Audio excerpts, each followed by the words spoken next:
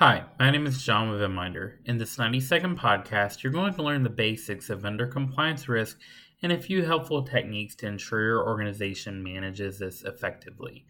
Here at VMinder, we have a team of certified industry experts who specialize in developing comprehensive risk management programs for organizations of all sizes and all industries. You might be asking, what exactly is vendor compliance risk? It's the risk that occurs when your vendor violates laws, rules, or regulations causing negative impacts on your organization or on your customers. It can also happen if they are non-compliant with your organization's internal policies, procedures, or business standards.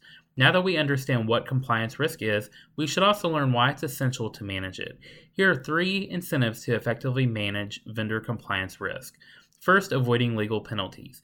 If you fail to manage vendor compliance risk, you could face some hefty financial penalties from regulators or high-dollar litigation settlements resulting from legal judgments against your organization.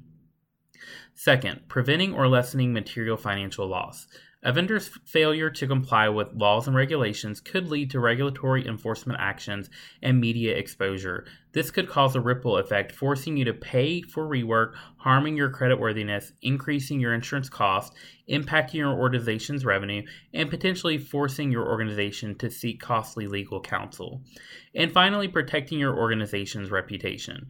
Vendor compliance risk violations can lead to a loss of customer confidence and, as a result, permanently damage the reputation of your organization and tarnish its good name.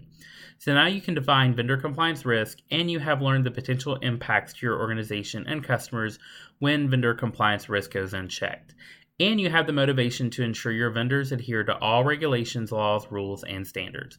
We hope you found this podcast insightful. Thanks for tuning in. Catch you next time.